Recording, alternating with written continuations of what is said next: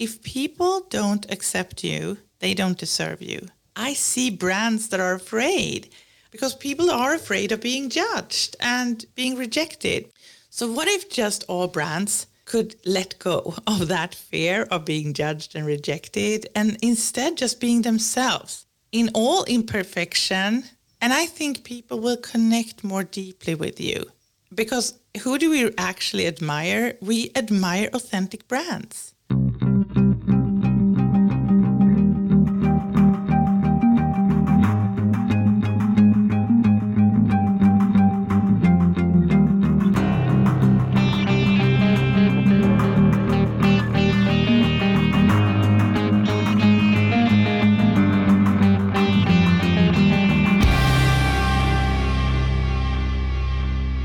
So lately, I've been reflecting a lot about brands and how we can inspire brands to be more brave and authentic, maybe transparent and vulnerable.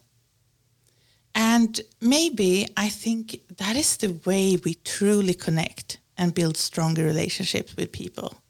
So I ask myself questions like, we say we want to humanize brands, but what does that really mean? And can corporate brands learn something from personal brands when it comes to connecting with people? And what holds brands back from being authentic? Is there really a lack of knowledge and information on how to build brands? Or maybe it's just a fear of rejection, fear of being judged, fear of losing an audience. So what I'm thinking is like, maybe we're just really tired of perfection. We are tired of brands pretending to be perfect, but we're also tired of people trying to be perfect. When everything is like so perfect all the time, I don't think we believe in it. We don't believe in people. We don't believe in brands. And we just wait for that opportunity to prove them wrong. And we do it on social media. So I truly believe that brands needs to lead more with empathy and compassion and maybe even kindness. Because we want brands that stands up for something and takes stand for what's right. I think we want more authentic and real brands. So after I've been reflecting on this a little bit, I'm thinking about maybe we need to rethink how we build brands. Because if we want to attract a big audience, but we also want to turn them into fans, I don't think we can keep doing the same thing and hope for another result. And I have been working with a lot of brands, and all of them, they need advertising because they don't have fans. They don't have that engagement on social media. And most of them, and maybe you also in the audience, are too focused on your products and what you offer instead of how your brand can make people's lives better. So a brand is so much more than just a product we sell or the service. We need to go much deeper. We need to connect with the audience on a much deeper level if we really want to matter in their lives. So Chris, back to you. I really want to hear your thoughts on people's relationship to brands. Thanks for asking me, Anneli. I've been thinking about this a lot, and I've been reflecting on the different things I've read, the things I've experienced as a customer, and how we have fostered a relationship with our customers. And there's a couple different things. I'm going to reference a few books and ideas, but I think they succinctly sum up some of the ideas that we've been talking about. That the first truth is people, customers, don't buy anymore. They join tribes and they want to be around like-minded individuals who share a worldview. And it's because we're in search of identity. We're trying to figure out who we are. We're trying to find meaning to our lives. When you buy something, I think it says something about you. And there's a difference between how we perceive ourselves. Say, like if we are in the market for a car, what we say about ourselves if we own a Porsche or a Mercedes or a Tesla. And when we say, like when we buy something, it speaks about our values, our beliefs, and our opinions. Can we imagine ourselves or imagine a person who shops at Whole Foods or Harley Davidson? What are they like? Can you visualize this person in your mind? Or someone who shops at IKEA or Patagonia? And for each one of us, a different image might conjure up, but there will be some overlap for sure. So as it turns out, what we buy and consume, who we give money to, says something about us. If I buy this, what does this make me? And it is said that you have a brand if your customers have a preference for your product or service.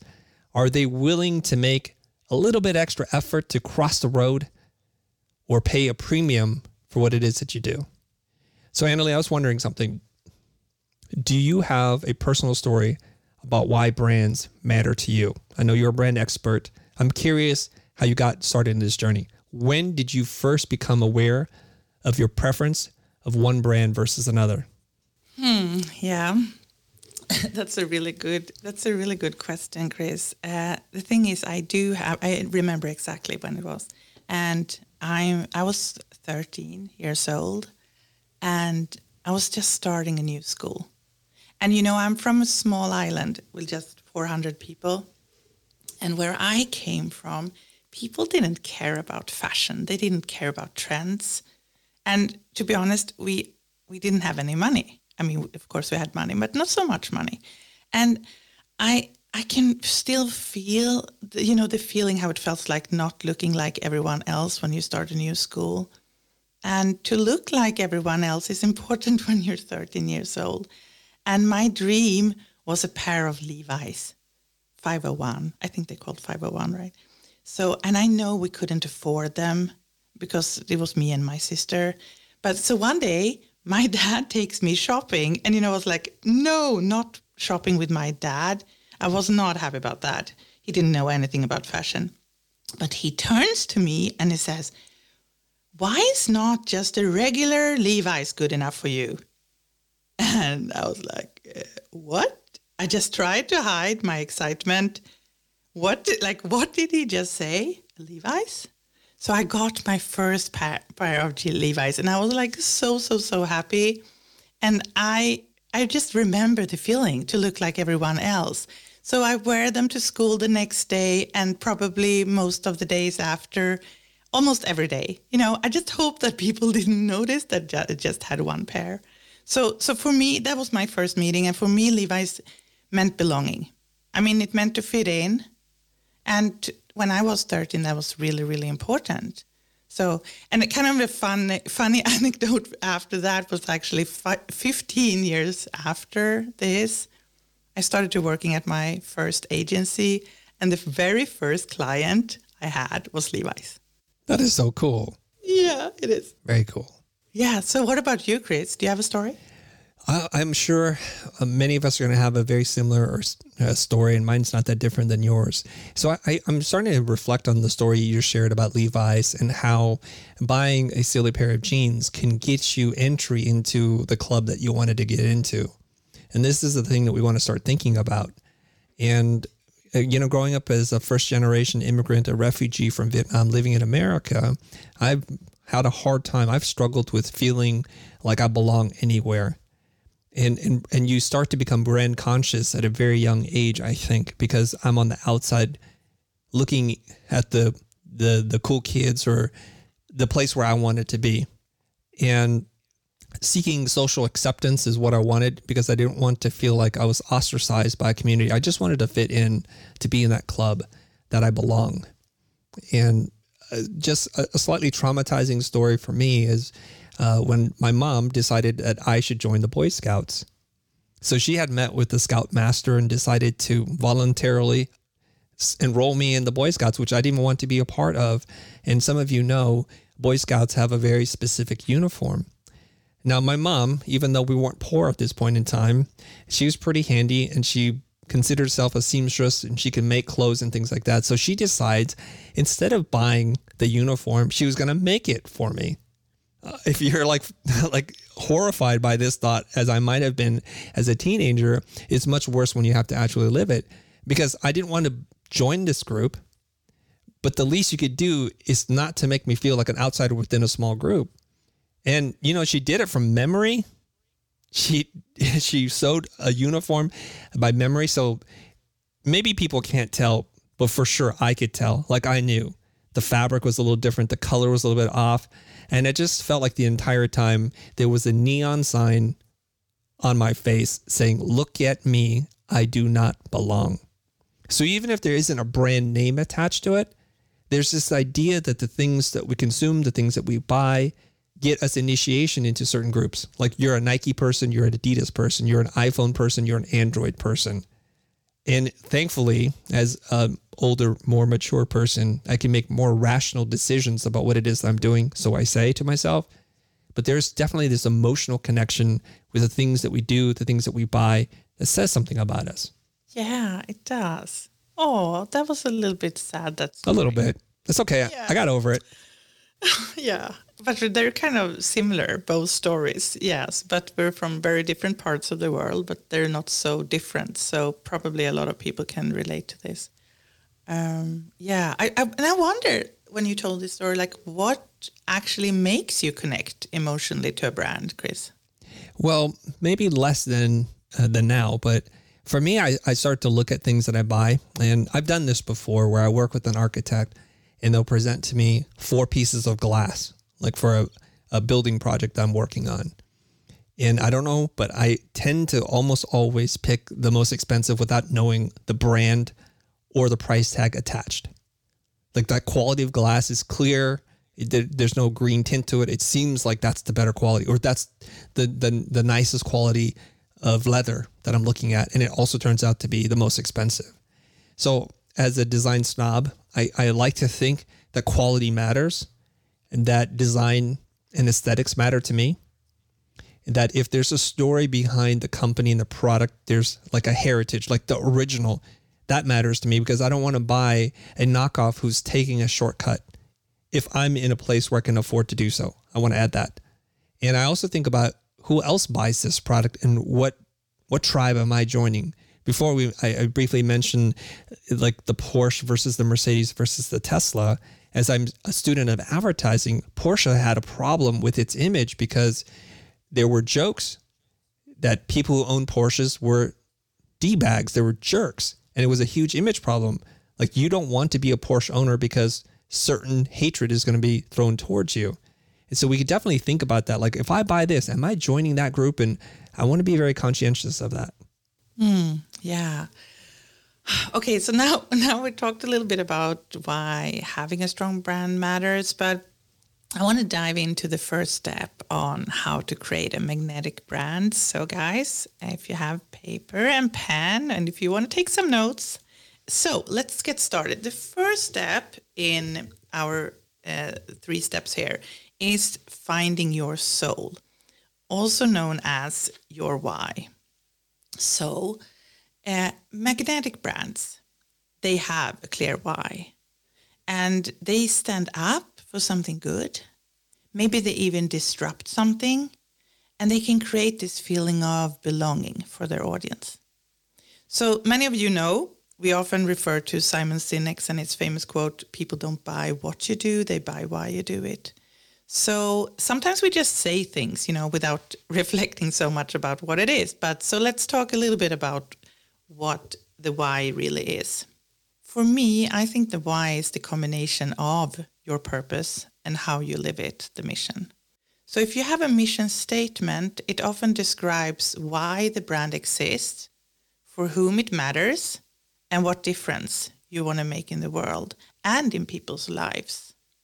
So when we think of brands with a strong mission, I often tend to see inspiring leaders behind those brands. And those leaders often are on a mission to make the world better in some ways. So, Chris, I want to ask you, because one of those inspiring leaders with a clear mission is actually you. So I would like to hear a little bit more about the mission for the future, and why is it important for you to teach 1 billion people make a living doing what they love?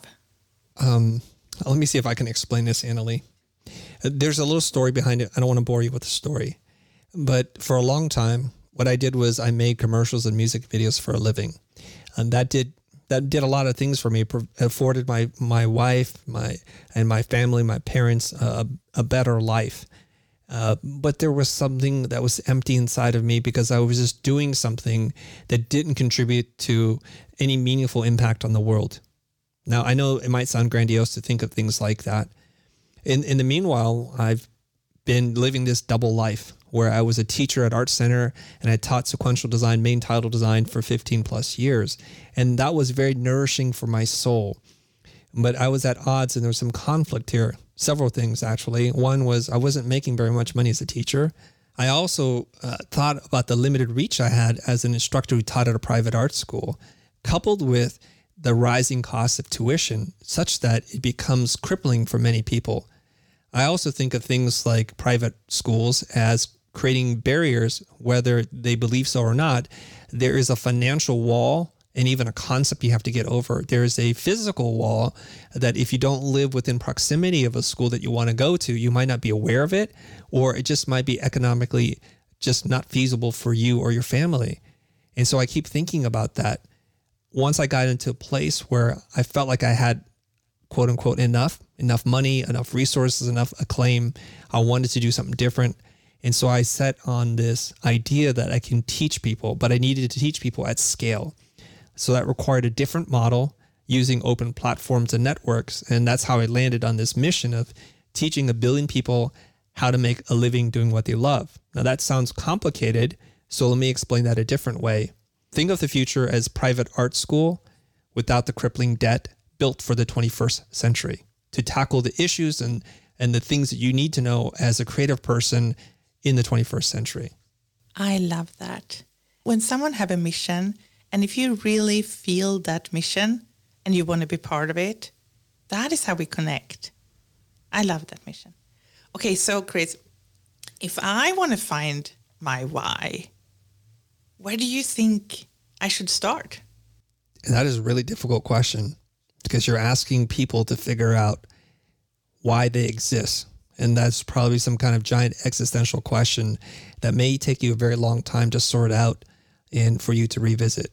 But as I reflect on my own life, I think there are probably 2 stages that you go through as a creative professional. So as I mentioned earlier, stage 1 could be something like where you're trying to prove your concept, your business model, and you want to be able to provide for your loved ones, your family, your friends. You might want to develop your craft and make enough money so that money is no longer your primary driver. And that was my story there. And that starts to lead you to potentially stage 2. And I just want to throw out this caveat that the timeline is completely individual. Some people might reach stage 2 within 2 years of their professional life. Some might not ever get there, and I'm not here to judge anybody. But I think when you start to enter stage 2 where you have quote unquote enough, you're searching for meaning. Like, what do you want your life to add up to? What impact do you want to create in the world? Is there a higher purpose? And when you start to ask yourself those kinds of questions, it might lead you to finding your why, the reason why you exist beyond making money. So one exercise that you can do, and it's referred to as the obituary exercise, and it's referred to in a couple of books, one by Marty Neumeier, but it's so that you can write your obituary as if you've passed away, and it'll start to make you look at different things and reconnect with what matters most. It's kind of this opportunity to reflect, to prioritize, and then plan forward, because there's probably a pretty big gap between that life that you want to live or the legacy you want to leave behind and where you're at right now. So that's the obituary exercise, to write your own obituary and see what you learn about yourself. And I think it's a pretty amazing exercise to contemplate your own mortality and to make different decisions, because it's not too late. If you're still breathing, if there's still blood going through your veins and you're able to do things, it's not too late. Option number 2, I've referred to as ikigai. I know that there are people that are Japanese that take umbrage with me using this term. It's propagating potentially a false concept, but ikigai in Japanese, I believe, literally means reason for being. And I've talked about this on our channel. It seems to be a popular idea that resonates with people, that we're looking for the intersection between 4 main pillars. The pillars are 1, what you love, the things that excite you, the things that you're passionate about, the things you do in your own free time. The world would be wonderful if you got paid a lot of money just to do what you love. Pillar number 2 is what you're good at, where you're skilled, where you have training, where you've put in practice.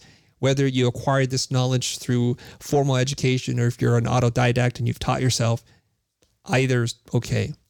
And those 2 things are pretty good. Like, you're good at something and you love it. This will fuel you for the rest of your life, ideally, so that it's long-term sustainable. Pillar number 3, what people pay for.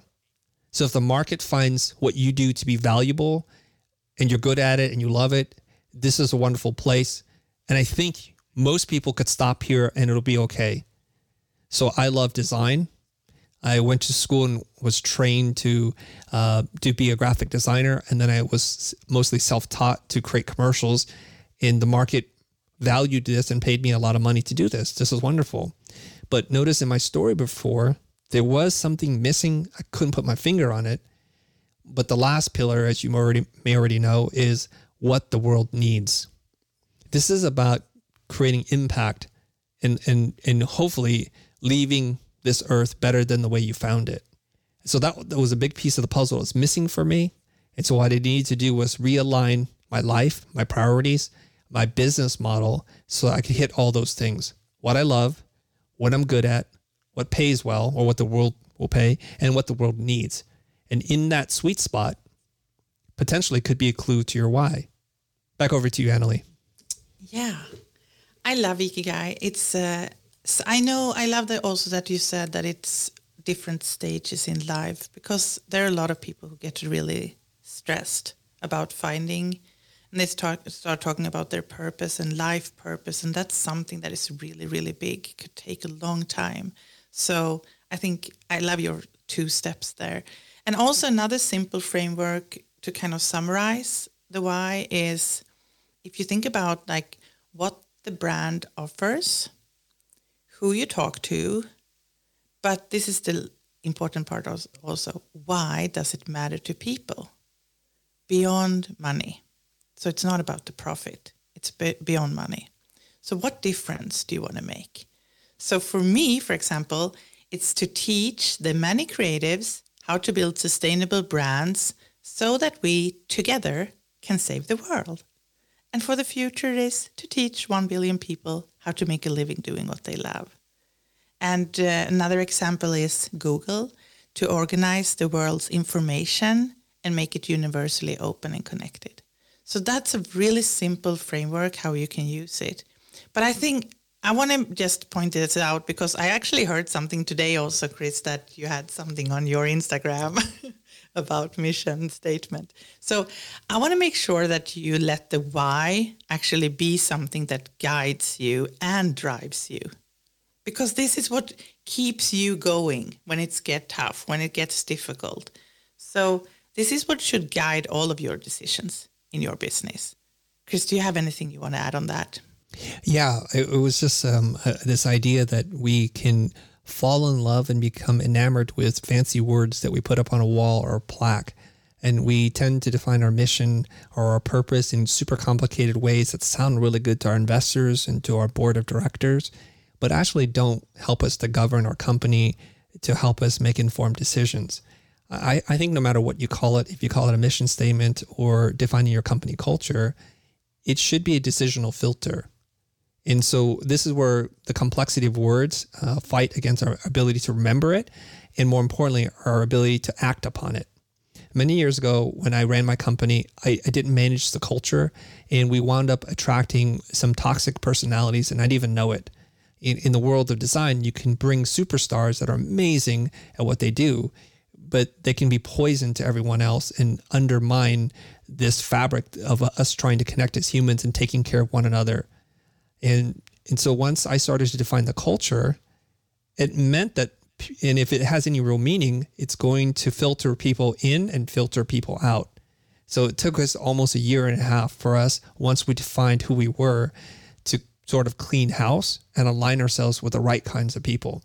And I share this because if we hadn't done this, I don't think the company, our company, the future would have been possible, because it was a radical departure from doing creative services for clients and making commercials and music videos to being an education company. But the reason why this was fairly painless for us to transition was one of our core values was to embrace and drive change. And so we only wanted to have people who thought that way. So instead of the resistance that I might have felt with my old team, the new team raised their eyebrow and they said, curious, let's try. And they did. And it's one of the reasons why that transition was so seamless for us. Oh, thank you so much for sharing that story. I think it's so important because sometimes, like you said, we just get trapped with words, and it's the same with brand strategy. It's like sometimes, we get so into just a framework and we don't think about how to really activate it in real life. So to finding your soul, we don't care about what we call it. Like you said, I think it's actually good to combine the purpose and then the mission, which is more the drive, and to form that to your why. The most important thing is the reason why you really want to do it is because have that motivation for yourself, and also to tell people this is what you can base stories on later. You want to tell things that emotionally connect to people. So it's really important to have it. It will also kind of draw the right people to you, and you want to have the right people around you. So that was the first step, finding your soul, finding the brand soul. So let's go over to step number 2. This is an exciting one, Chris. Unlock your personality. Okay, so what do I mean by that? By unlocking our personality, we become magnetic. We can become magnetic to new opportunities and to the people who align with who we are and with our mission. So this has been by far the most difficult step for me when it comes to personal branding, because I know this is where I got stuck. And you know that too, Chris. I thought I was authentic, but I was not embracing all sides of me. And because there were sides that I tried to hide, there were stories that I probably felt shame about. And so I thought I was authentic, but I know now that I was just really afraid. And you, Chris, you pushed me to show a little bit more of my personality, more the real me. And I didn't want to do it. I really didn't want to do it. And I think now I know because I was afraid. And what are we so afraid of? I know that I was afraid of being judged. I was so afraid of rejection. And I know that I remember telling you, Chris, because this was one of the most difficult things for me was to actually lose people that I know and, people close to me. And you were the one kind of supporting me so much on this journey. So I said, what if I show myself and even you will not even like me anymore? Do you remember that? Do you remember what you said? I don't really remember what I said, so remind me, I'm scared. Yeah, you were I love this. I love that you said this because this was a totally new perspective for me. So you said, if you show up as you, if you show me your true self and I don't like you, I don't deserve to be your friend. Or I was never your friend. That was really powerful for me because no one else had showed me that perspective before. So if people don't accept you, they don't deserve you. They're just not your people. I want you to remember this.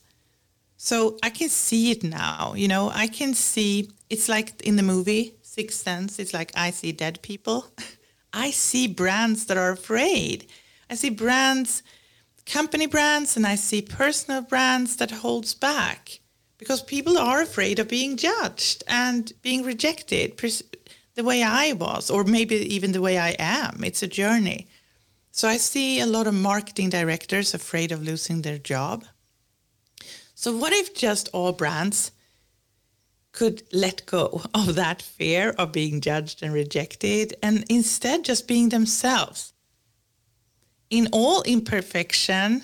And I think people will connect more deeply with you. Because who do we actually admire? We admire authentic brands. Well, I want to point out a few small things here and maybe give you an opportunity to speak about your own transformation, your own journey. Okay? Yeah. So here's the thing. Anneli and I both shared a story about our childhood where we wanted to belong And it's natural for us. We're vulnerable. We're not sure of ourselves. We haven't found out who we are and who we want to be in the world. And hopefully we grow up and we find ourselves and we're comfortable in our own skin and we accept ourselves for who we are, exactly the way we were or are. And I look at this a lot. And when you say like you see dead people, I think really what you're seeing or what you're saying is you see people hiding under some veneer of who they want to project to the world. Now, here's the dilemma. And I do talk about this quite a bit on social media. Like people are afraid of showing up as they are. So they live this very curated life. They only talk about their success. They bury their failures. They bury the things they're afraid of, the things that they feel ashamed of, right? And so when you ask me, what if I show up as my true self and you don't like me? Let's consider the two possibilities for a second. One is if it's the fake you, doesn't that consume a lot of your energy? Always trying to pretend to be this other person, to be more posh or to be more educated or whatever it is that you're pretending to be. Isn't that requiring too much of your mental energy to keep living up to this thing? And if people do fall in love with you and they admire you for that, who are they falling in love with? It's obviously not you. And there are many stories that explore this theme, this subject, where like, I think it's Cyrano de Bergerac, where he doesn't have like one person's ugly, but has all the words and knows how to get people to fall in love with them. And the person's beautiful, but it has no soul. And so neither person is kind of deserving of love. So even if you show up and you're not truly yourself, people are going to fall in love with a totally fake thing. And then there's the other side. It's like if you show up for yourself, to be true to yourself, to be real, to be genuine, to be ugly at times and be totally okay with that. I mean that in every sense of the word, inside and out. And then there might be a lot fewer people who are going to be attracted to you, although I don't believe that. At least they're showing up for you and they accept you and you accept each other. Isn't that the community, the tribe that you want to build versus a bunch of people pretending to be something that they're not?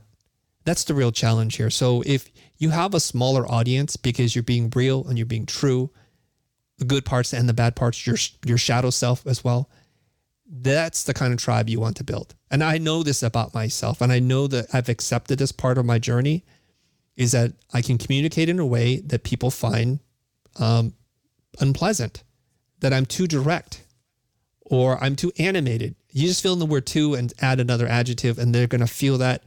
And I'm totally okay with that. So the question I have to throw back at you, Anneli, for a period of time, you lived in this fear that you're trying to get people, I think, to like you, to accept you, to appreciate you, and possibly even to love you. And that fear was crippling, that you didn't want to show up. You didn't want to embrace all those parts of you. Do you know why or how you got through that? Because it's easy for us to lecture, to tell people what to do. It's harder for us to live that. So I'm just curious, from a learning point of view, what it is that got you through that. Yeah, I know. I actually know what got me through that. And I can tell you, it was a lot of small things I did, and it was under a period of over 1 year. And it took a long, long time because I think, you know, when you spend so many years working for clients, just trying to kind of fit in my whole life, you know, and I didn't feel like and also what I realized was I was very strongly connected to you and to the future and the Future Pro group. And that was also people accepted me for that. Maybe not for me, but just for that. So I think when I finally took the step and also created my own thing, that was super scary because I didn't know if people were going to show up for me or not. But when I did it and I felt like it doesn't matter if there are 5 people or if it's 50 people or 500, I will do this because it's really important for me to do it. That was over one night that it actually changed. And then I felt very strong about that. Now I'm truly showing up as me, exactly the way I am. and I will just wait and see what happens, if people accept me or not. But I was very clear that I accepted myself first. So I think that was the big step for me, to kind of letting go of, a lot of things, and then just take that step. So it sounds to me like you have to be willing to embrace and risk the fact that you're not going to be all things to all people, and that there are going to be plenty of people who like you, and there's going to be plenty of people who dislike you. Yeah. And you're going to be okay with the result either way. Yeah, and I was. And for every day after that, because it was really overnight, every day after that, I just lean into who I am more and more and more. I feel so much confidence in that. And I also feel like so much more relaxed, because I don't have to have any mask or facade. Time for a quick break, but we'll be right back. When you need mealtime inspiration, it's worth shopping Kroger, where you'll find over 30,000 mouth-watering choices that excite your inner foodie. And no matter what tasty choice you make, you'll enjoy our everyday low prices, plus extra ways to save, like digital coupons worth over $600 each week. You can also save up to $1 off per gallon at the pump with fuel points. More savings and more inspiring flavors make shopping Kroger worth it every time. Kroger, fresh for everyone. Fuel restrictions apply. At Evernorth Health Services, we believe costs shouldn't get in the way of life-changing care, and we're doing everything in our power to make it possible. Behavioral health solutions that also keep your projections at their best? It's possible. Pharmacy benefits that benefit your bottom line? It's possible. Complex specialty care that cares about your ROI? It's possible. Because we're already doing it. All while saving businesses billions. That's Wonder made possible. Learn more at evernorth.com/wonder. Look, Bumble knows you're exhausted by dating. All the, must not take yourself too seriously, and 6'1" since that matters, and what do I even say other than, hey? Well, that's why they're introducing an all-new Bumble, with exciting features to make compatibility easier, starting the chat better, and dating safer. They've changed, so you don't have to. Download the new Bumble now. Welcome back to our conversation. Okay, so we talked about brands now, and personal brand and being authentic and everything. And I am curious about if you have any good examples of people we might know of that you think have this, like we talked about, who's being authentic and real. Do you have any good examples? Yes, and I think it's kind of hard for me to say because I don't know people that well, but there are two people that are on the opposite spectrums of personality types and how they present themselves that I think are worth talking about because they have their own energy and they have their own tribe. The first person is someone I'm just getting to know now. Her name is Sam Horn, and she's written the book Pop and also the book Tung Fu, as far as I'm aware of. And she, as I've seen her do public speaking, and when I talk to her, she's very different than what you would expect. She's very soft-spoken. She seems very kind and warm, though she's also sharp and funny. She's got a really witty sense of humor, and I really like that. And I see her as very disarming. And so there's this gentle quality to Sam, even though she's a professional public speaker. She's been doing this for 25 plus years. She's the author of several books. So there's a lot of credentials there, but she comes across as this warm person that you can relate to that makes you feel really comfortable. And then the opposite end of the spectrum is Cindy Gallop, who is the founder of a company called Make Love, Not Porn. It could not be more different, these two women. And I read something about Cindy Gallop, and she's also done TED Talks. She describes herself as the Michael Bay of business. She likes to blow stuff up. And it's like these two people have embraced who they are, and they presented that, and they let you decide if they're right for you or not. And I admire and respect both women. Oh, I really like both of them. They're really different, but good examples. You know, it takes a lot of courage to not pretend to be perfect. Even if you're a company, we see through it. When you try to be perfect and when a company tries to be perfect, then people really just want to prove you're wrong and give you a hard time on social media when you do something wrong, because that happens. That happens to everyone, even the perfect ones, you know. So being transparent and authentic It's so important that is not just words that you flash with as your values. It needs to be words that you really live. So how do we do it? Don't hide your flaws. Try to own them. And Brené Brown is one of my favorites, and also Chris, I think. And she talks about this a lot, that we have to be able to drop our armor and be vulnerable. That is how we truly connect with people. But doing that is also scary. And we all have our inner child that want to protect us. So it takes a lot of courage to show up in all your imperfection. So let your flaws be seen and try to own your own story. And with that, Chris, I am curious because you made this amazing transformation going from this shy introvert to this loud social media machine. So have you ever been afraid of showing your true self to people? Of course. I mean, the journey towards self-acceptance is long and perilous. It really is, because I guess we're socialized to want to belong. It's how we're able to survive.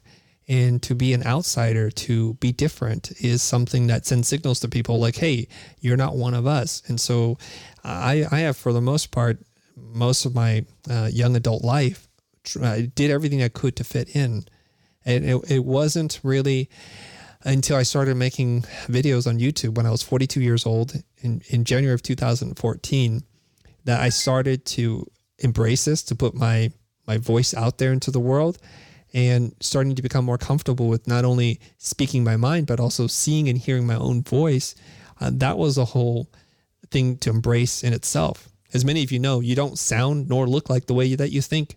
And when you look back at yourself, you're like, who is that weird person? And it's been a struggle, but I believe in this, like exposure therapy. The more you expose yourself to the things that you don't like, the more you build resistance to it, the less power it has over you.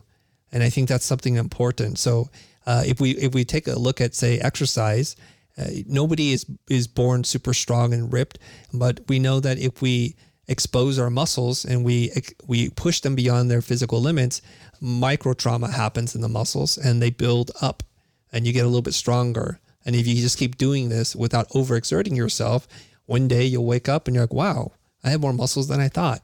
And it's not that different in showing up and being your true self.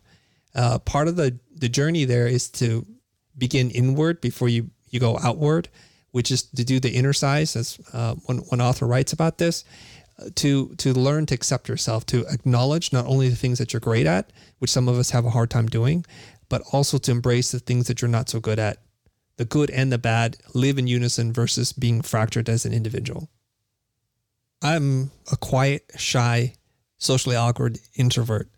And those words tend to be attached to the word introversion or introvert, but they're not mutually exclusive. Like you can be a loud introvert, you can be a socially smooth introvert, but just the introversion part is about how we spend our energy and how we are able to manage it, right?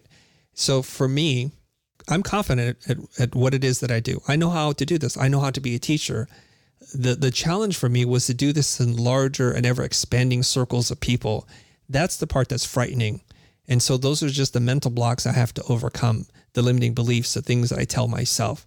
And for me, like I mentioned before, the beginning step was to create a video on YouTube. And that process took probably a little over a year for me to start to fully lean into myself. And the little breakthroughs are very small, and you can only probably see and feel them in hindsight and not as you're going through them. The first part was just agreeing to appear on camera. Okay, now that you're on camera, now the second part is to say something and to continue saying things that add value to the conversation and deliver value to your audience tuning in. So for me, preparing, reading, writing, researching gave me greater confidence for me to be able to speak my mind on camera. So it wasn't just done off the hip. And I had to lean into the 15 years of teaching and to use that to translate that energy through a piece of glass, which is a very different process. And as I started to do this, people would see the change because they can see you captured in a moment in time from video 1 to say video 50.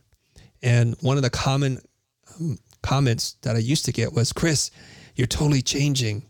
It's so neat to see you go from this really shy person to this more magnetic person.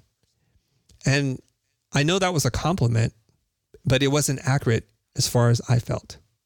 I was becoming more of myself. I wasn't changing and becoming someone else because I started to let my guard down. I started to worry less about being goofy or saying things that might rub people the wrong way. And I did say many things that did rub many people the wrong way. And I have to just come to peace with that because I'd rather people like or dislike me when I've spoken my mind than for them to like me while I'm trying to be someone else. And that was a process. And once you start to have that new relationship with yourself, it's actually very easy to then translate that into other platforms. So you can write a post on LinkedIn, you can create a carousel on Instagram, and you're going to want to speak your mind. See, the world is drowning with an overabundance of information. We're over-communicated too. So what we need is, and what sticks out to us, is someone who says something a little bit different than the way everyone else says it. So you suppressing your personality, your point of view, your lens with the world is also dulling your message down so that it becomes like everyone else. So if you want to do one thing right now, if you have to leave in 2 minutes, what I would strongly suggest you do right away is to write as if no one was reading, and just write from your heart and communicate and express what it is that truly you feel passionate about, that you need to get off your chest. Try that for some time and see what happens. You get pushback initially, but you'll find that it's very freeing and you are not meant to be caged. And unfortunately, a lot of us, it's a self-imposed prison. Back over to you, Anneli. Yeah. Okay, I think this is so good. But I also wonder, because, we see it all over social media as well, that people do share a lot of things.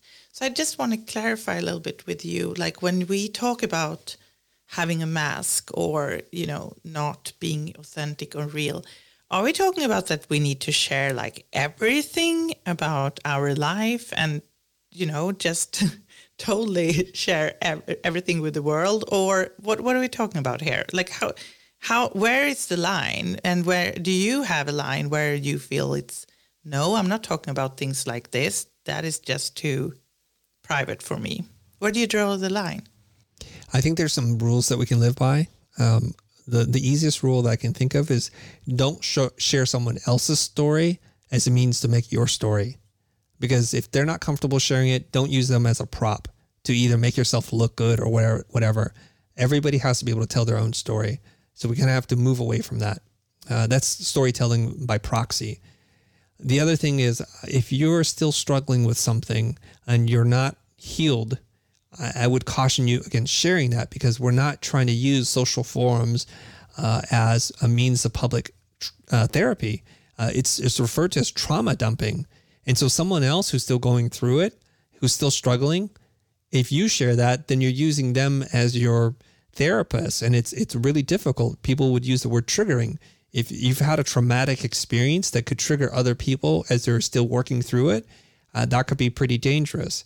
There's a concept, and someone shared this with me. It's a difference between a scab and a scar. A scab is a wound that's not fully healed. It's very easy to reactivate. It's still tender. If that's a story that you feel that is a scab, don't share that story. But if it's a scar, it's healed, and sometimes it heals stronger than it was before, then feel free to share it. When we say you should share openly, the good and the bad, and to take off your mask, it's really about speaking your truth and speaking your mind and having the intention of, I'm sharing this for a purpose and a point. And so a lot of times it can be about the intention behind the story. Some people will share a vulnerable story, not because it's true and authentic to them, but because they're trying to get you to connect to their backstory. So they start to fabricate some struggle, some trauma, some moment when they're really vulnerable. And we can feel that. We know this. So when we say, when you're showing up as a brand, as a personal brand or as a corporate brand, you got to let people in if you want to really connect with them. And people are smarter than you give them credit for. They can see through it. Like right now in this audience of 300 plus people are going to make decisions about both you and I, Anneli. They're going to say, we connect with this person, we don't connect with that person, and that's totally up to them. But they're also going to say some of this feels fabricated or some of this feels really true, and I resonate with that. So rather than risk coming across as disingenuous or artificial, I'm just going to tell you what it is I think and feel, and I leave it up to you to decide how you want to feel about it. But I'm not going to hold back. There's very few things I do hold back on, and I'm okay with you judging me and not even liking me. Okay, great.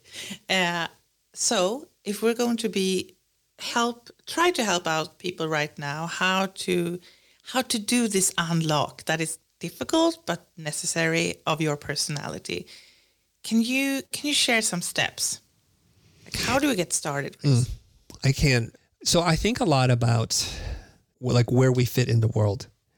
And when I started to describe myself as a loud introvert, it was mostly to explain and to give a quick answer to a question I get a lot, which is people are hit with disbelief because they see me making so much content on different platforms.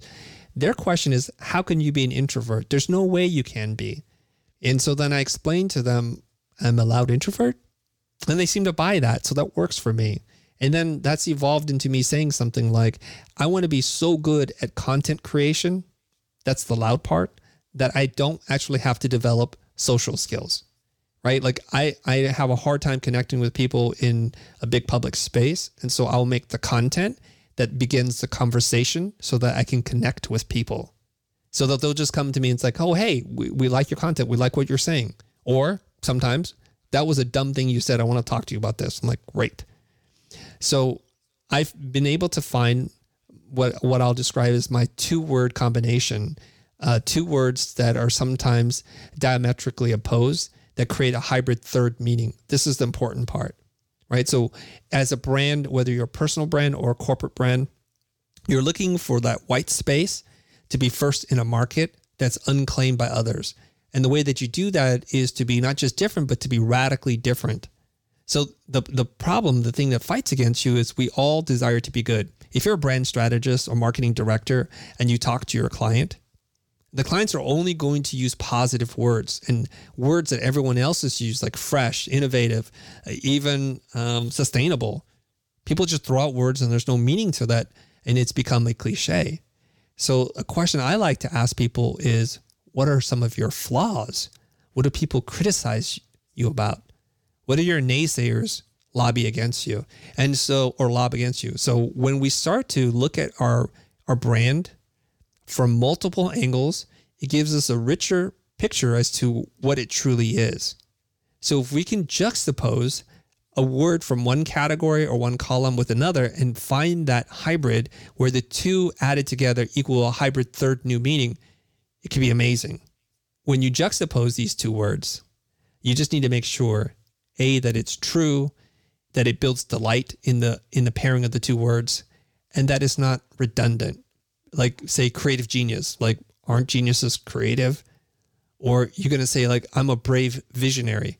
Well, to be a visionary, you have to be brave. That's not creating a hybrid new meaning. It's just double downing on one meaning. And here are some examples from different brands. Like Apple used to describe themselves as insanely great. I love those 2 words because there's a lot of truth and a lot of meaning you can unlock from that. Like Apple, is true that they make great products. They're singularly obsessed with everything from the packaging to the way the guts are inside the machines. That is some level of obsessive compulsive, insane anal attention to detail. So that is the insane part, but it creates a delightful user experience, the great part. And I think that succinctly sums up their brand, insanely great. On the other side, there's Hooters, and their tagline is something like delightfully tacky. They're self-aware. It's a little cheesy to have women wearing tank tops and short shorts serving you chicken wings. But they understand that people aren't there for the chicken wings. A Dove has this campaign a little while ago called Perfectly Imperfect, and it's about your journey towards self-acceptance. And there's some other strange combinations, like Johnny Cupcakes, a friend of mine, who took the word t-shirt, which is pretty common, pretty boring, and whatever, and the word bakery, which is also a common word, and then to be able to claim they're the world's first t-shirt bakery. And then an image conjures up in our mind, and then the story travels. So if you want to craft your 2-word brand, it's quite simple. Make 2 lists. One list, use neutral to positive words to describe yourself. And if you are stuck there as a personal brand, imagine someone who is your friend, someone who admires you, a fan. How would they describe you? Because oftentimes we're pretty thrifty with the positive words. You probably won't have a hard time with list number 2, which is the neutral to negative words, because those are the words you tell yourself, the words that you open yourself up to, the ones that you magnify in your mind. Once you're done, and the key here is to generate as many words as possible without thinking or without judging. Just write it down. Stream of consciousness, and then to mash them up. And what you want to do with your 2-word brand is to create something that's short, that's memorable, that has some kind of repeatable story that provokes curiosity. So you may forget everything that we said today, but hopefully you won't forget that I'm a loud introvert. And now we're going to talk about the last step, which is attract your tribe. So now people, why we exist and who we truly are. So we stand up for something, and we hopefully also stand out in the sea of same. So now it's time to find your people. You not just have an audience, you actually have true fans. And the fans, they're following you from platform to platform. So I'm really, really curious about this, and I really want to learn how you do it. So let's look into how to do this, and maybe we can break it down so we also know how to do it. So Chris, can you tell me a little bit about your approach to marketing? Because it's a little bit different. How do you actually attract people instead of chasing them? Thanks for saying that. I was like, shoot, I don't know how to answer this question. I'm panicking here a little bit. Okay. My approach to marketing. Well, as previously established, I'm an introvert, and we tend to think of people who do well in sales and marketing as having a big personality, who is very charismatic on camera and in person. And I need to find a different way of doing this. But oftentimes when people ask me, how do I get leads for my company? How do I build an audience? They're thinking of that other type of personality, and I'm not really good at that. So I started thinking about the difference between, say, farming and hunting as a way to explain outbound and inbound marketing. And the hunter has a very specific type of personality. Okay, so we'll refer to that as outbound, going out and looking for leads and creating relationships. It's high friction. And what you're trying to do as a hunter is you're going to work for long periods of time, and you're going to look for that big reward. And you're going to have a lot of misses and days and nights when your stomach is growling because you didn't catch anything. And your entire community or tribe depends on you coming back with the successful hunt. And it can be dangerous because you can be killed, you can fall off a cliff, and there's a certain type that it's built for. And it's really, you live in this cycle of feast and famine. Like when you catch something, there's that amazing gratification, the blood rushing through your body, the adrenaline, and you're the champion and you're seen as such. That is not the kind of marketing that I do. That's not the kind of sales that I do. I do something that's more akin to farming, which is like inbound. It's slow, it's methodical. What we have to do is we have to make lots of decisions about what it is that we're going to plant.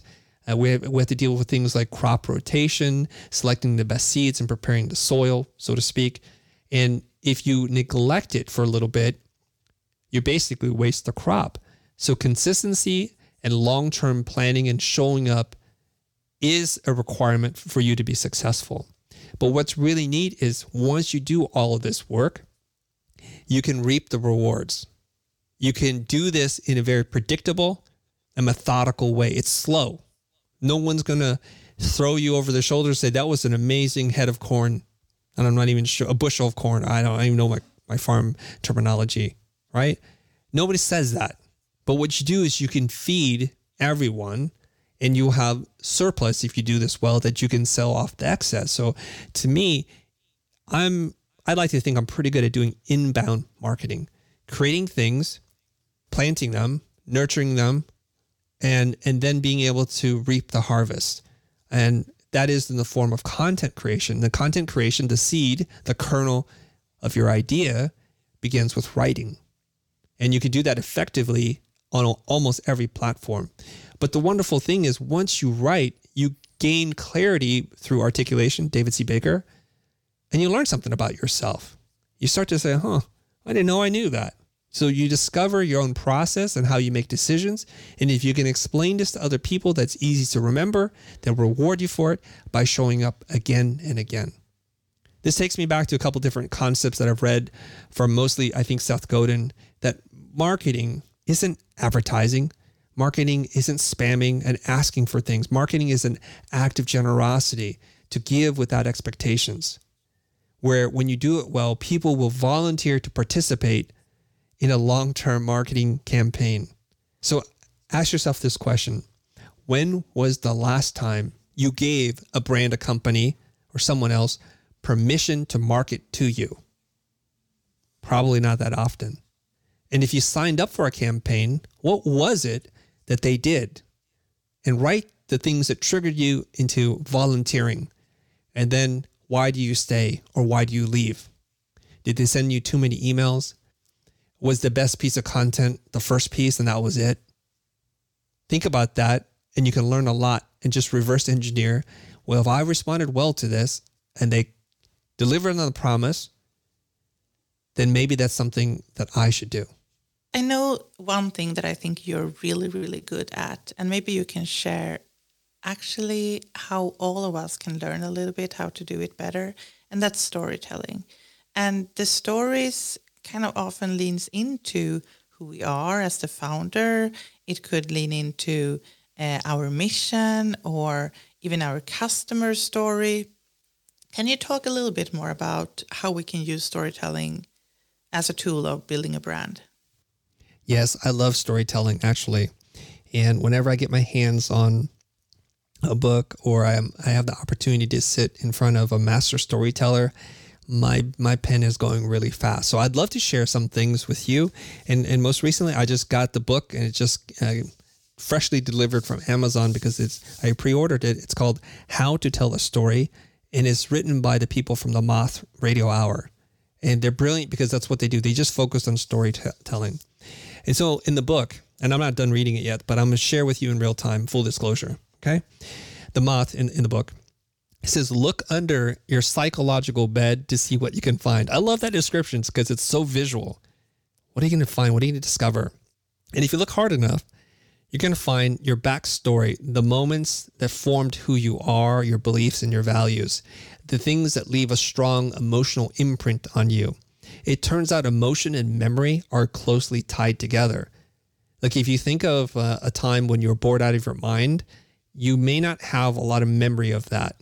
But think about something that was super exciting, your first date, your first love, or a big business opportunity, a big business failure, the night before rehearsals for some play that you're doing.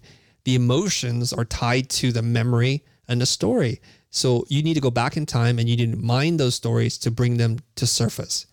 A couple other things, especially when it comes to storytelling, that the more profound personal stories that connect tend to be true and things that we've lived ourselves. And this is a quote from the book. We listen with different ears when we can feel and believe that a story is true. And this is also backed by science. Neuroscientist Anneli Hansson did these MRI scans of the storyteller and the listener. And there was an amazing discovery. The parts of the brain between the storyteller and the listener were lighting up in the exact same way. They were syncing up. And so the scientific term for this is speaker-listener neural coupling. I just love that. I need to memorize that. Speaker-listener neural of the brain coupling. It's pretty awesome. So this is more ammunition for you all, for you, Anneli, for me, for all of you listening, to tell a true and personal story that requires you to be vulnerable, to let go of perfection. Now, stories, the good ones, have a formula, thankfully, because I don't want you to walk away thinking, oh my God, not only do I have to find my soul, I have to find my 2-word brand, I also have to tell my story. Okay, so here goes, right? Stories need conflict. They need conflict, otherwise they're really boring. That means there has to be an obstacle and a moment of making a decision and taking action. So usually there's some kind of dilemma followed by a big decision, a fork in the road, if you will.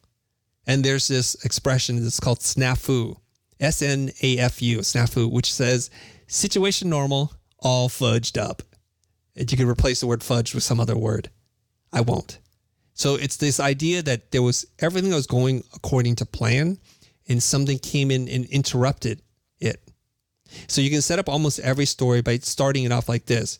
This is how everything went, but then one day, everything proceeded as normal, except that one time, or but then. So you see how you're setting up like everything is just like the way it's supposed to be. But the minute when you say, except that one time, the audience is like, what happened that one time? So there's this quote from David Montgomery. When I was 14 years old, I had a deeply meaningful experience, something so real, so raw, almost divine, that I knew it was going to shape who I was to become for the rest of my life. I saw the Spice Girls on MTV. Look at that twist. Setting it up for something to be really profound, but profound to David as a 14-year-old. The Spice Girls changed his life. Stories need to have stakes. The 2 S's. Stories need to have stakes. What happens if you succeed? What happens if you fail? What do you have to gain or to lose? Tell that story. And it's okay to tell a little story. Just make it a big little story. Stories need to have transformation, which is, how did you change from beginning to end? So if we had to re-listen to this conversation, there are probably opportunities for both Anneli and I to deliver this information to you in the form of a story. Like Anneli talked about how she was afraid of being judged. There was a dilemma. A decision needed to be made. And then she decided to do this instead of that. And that's how she changed. And in doing so, we share our learnings with the audience. So they're learning with us, sitting side by side, feeling what we felt, seeing what we saw, hearing what we heard. So just remember something. Storytelling, when done correctly, is an act of courage. So if you don't want or need anything, it's not a story. So you have to be driven by a need to be accepted, a need to be loved, a need to heal an old wound, to get the acceptance of someone that you care about, to overcome some internal belief, and then you emerge changed. You are a different person at the end of the story than from the beginning. It's something that you can't unsee, something that you can't unlearn, something that you can't unbe. And I'll pause after this quote from Meg Bowles, which is, honesty and empathy do not flourish in the expectation of perfection.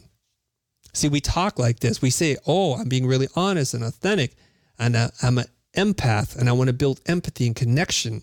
I want my stories to resonate with people, but I pretend that I'm a perfect person. See how those are conflicting ideas there? So hopefully the second part that you take away from our conversation, if not more, is to be brave enough to tell the story and let go of your expectations of being perfect. And you'll find that you'll connect with more people, be more loved, be more respected, and you'll start to build an audience of true fans. Back over to you, Anneli. Yay. Anneli, back over to you. Oh, this is so good. Also, I would love to see companies do that. Do you see companies do this often? And I'm not talking about company brands, a little bit bigger brands.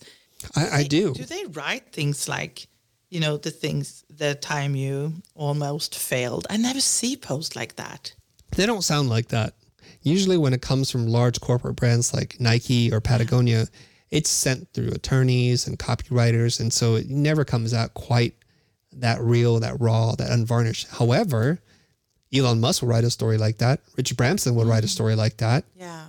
And that's a difference between a company without a leader and a company with a leader and what they want to say about the world. You're so right. And that's very interesting because I think not so many companies in here or companies that would listen to this is that big as, Patagonia or Nike.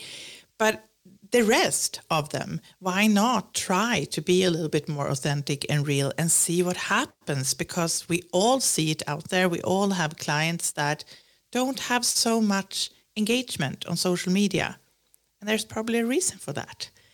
We have been going through 3 steps, how to create a magnetic brand. The first step was find your soul, because people want to be part of something bigger than themselves. Number 2 was unlock your personality. There are thousands of people like you out there doing the same thing, but there's only one of you. So be weird, be you, and shine bright. And the third is attract your tribe. So the vibe attracts your tribe. So let your mission and let your personality be the foundation for all your messaging and stories you can tell. So invite people to connect with the real you.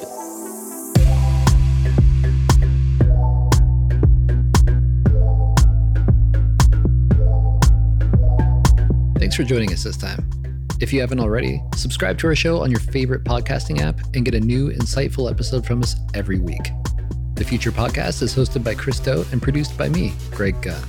Thank you to Anthony Barrow for editing and mixing this episode, and thank you to Adam Sanborn for our intro music.